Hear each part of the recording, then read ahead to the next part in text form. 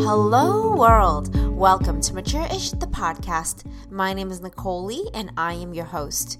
Today I want to start what I'm hoping will become a series of episodes where I talk about my skin journey. At the top of this year in 2019, I experienced a bout of skin inflammation, which I am still suffering from. Today, it is now July. So now I am on a new journey to figuring out how to heal my skin again. To give you a little bit of context, I grew up with eczema. It was on the back of my hands, my knees, my elbows, and it was above my eyelids sometimes when it was on my face. And I just thought that was the regular way of life for me. I've always had it. It was flaky and red, and sometimes it would bleed because I would scratch my skin at night. My mom sometimes would have to put gloves on me when I was just a baby because it was just that irritating to me. And the only treatment that I did was going to the GP or the dermatologist, and they would prescribe me steroid cream to keep the symptoms at bay. Luckily, as I grew up, the symptoms kind of went away and my eczema died down and calmed down, which I was very grateful for. I don't know what specifically I did, but kept on using the steroid cream. And over the years, whenever the eczema flared up again, I would go back to the GP and get various steroid creams, and that's just how I would heal it.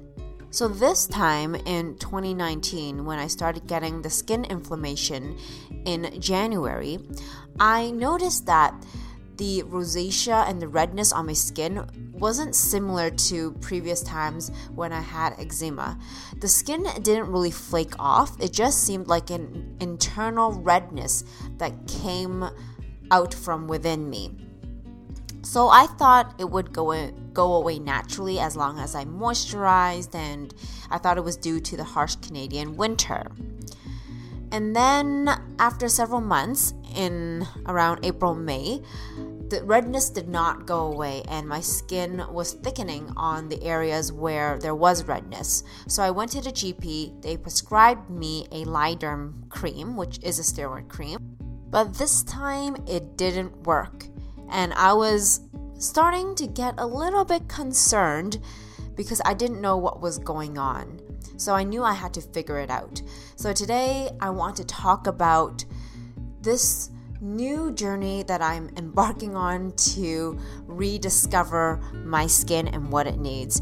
And if this sounds interesting to you, let's get into it.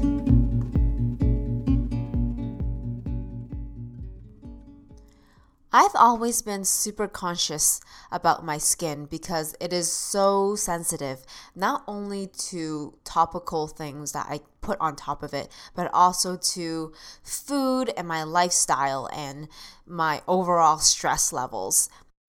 So when I first noticed my skin inflammation in January, I thought to myself, oh, Nicole, not again. I was experiencing a phase of relatively clear skin, so I didn't have to wear foundation.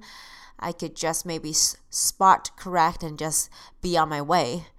But now I would have to cover it up with foundations and concealers, which I am not very good at. I have a limited makeup collection, so I don't even know what products are good for inflamed skin, and I was not going to leave the house and go to work with my redness peaking. Needless to say, I was pretty stressed about my skin, which obviously further exasperated my situation. And after I discovered that the steroid cream wasn't effective, the one that's prescribed by my GP, I wanted to find a holistic way to heal myself. So I went to see a naturopath. My first appointment with him was on June 13th, 2019. I went through the full list of symptoms I had and my medical history. He had a very strong inclination that it was yeast overgrowth in me that was causing all of the inflammation. because in January, when I had a cold and a flu, I took some antibiotics prescribed by my GP. And the naturopath thinks that the antibiotics cleared out all of the good bacteria in my gut, which maintains proper yeast levels. And because of that, I have a yeast overgrowth causing a lot of the inflammation, and the effects on my skin are just the physical manifestations of that.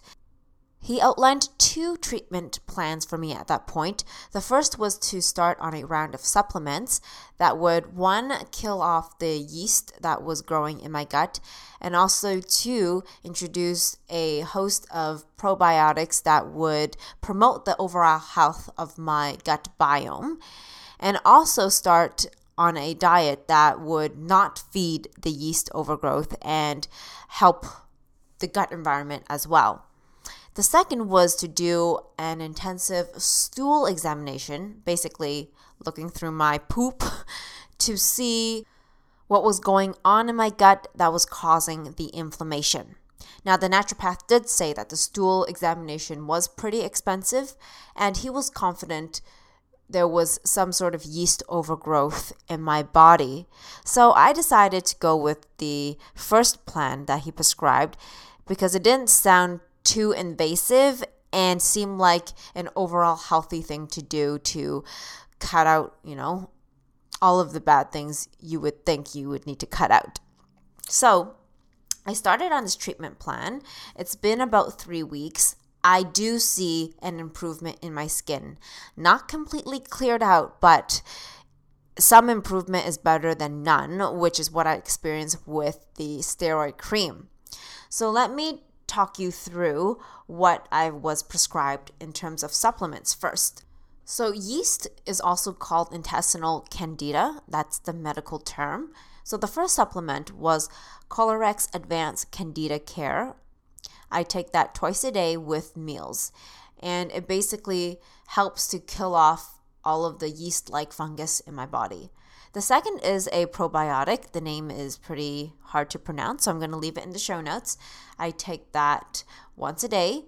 It basically just helps promote a healthy balance of organisms in my intestinal tract, helps, support my immune function, my bowel function, and all that fun stuff. The third one is a supplement that helps with the candida die-off reaction. So the naturopath did let me know that I might experience flu-like symptoms as the yeast is being killed off because they release toxins that may have adverse reactions to the body. So in terms of diet, I am on a pretty strict autoimmune paleo diet. That is cutting out sugar, and that's an obvious one. But before, I know I would use to cheat on ice cream and the occasional chocolate, which I really love. But now I have to say I'm proud that I've cut all that type of sugar. I still have fruits.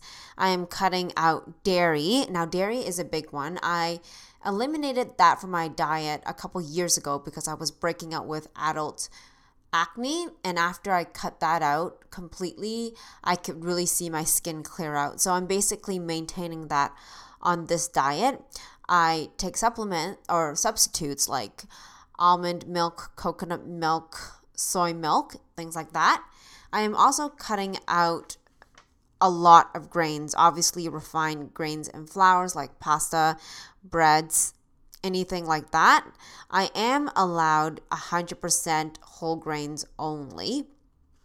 Some of the examples he gave me was amaranth, barley, oats, buckwheat.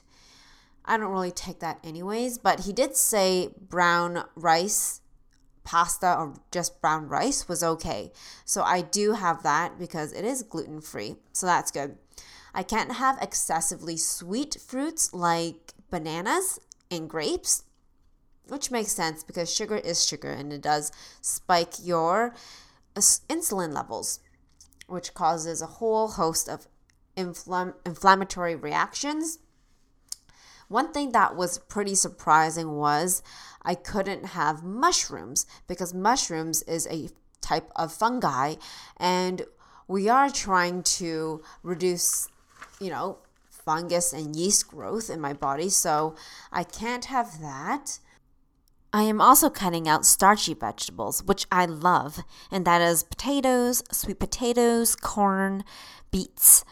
I am also cutting out legumes because they aren't easily digested through the intestinal tract, and because we are trying to promote a healthy gut environment, we want things that will flow easily.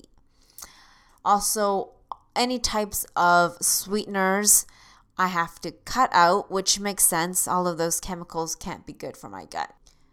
Lastly, I cut out coffee. Holy moly, was that hard. The first day I cut it out, I had an intense migraine.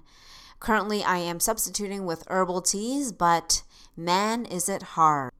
So there you have it. That is everything I am cutting out of my diet. It is so hard, but not as unachievable as I thought it would be. And besides, because I am also preparing for my wedding, this is an extra motivation to be strict on my diet. Now, in terms of my symptoms, the redness on my face and my arms have subsided, I would say about 60%, which is huge for me. At least on my face, the redness really centered around my nose, under my eyes. It was sort of like two big circles that were constantly red. Now it has subsided a lot. And on my arms, I had a lot of dots kind of trailing down my biceps, basically.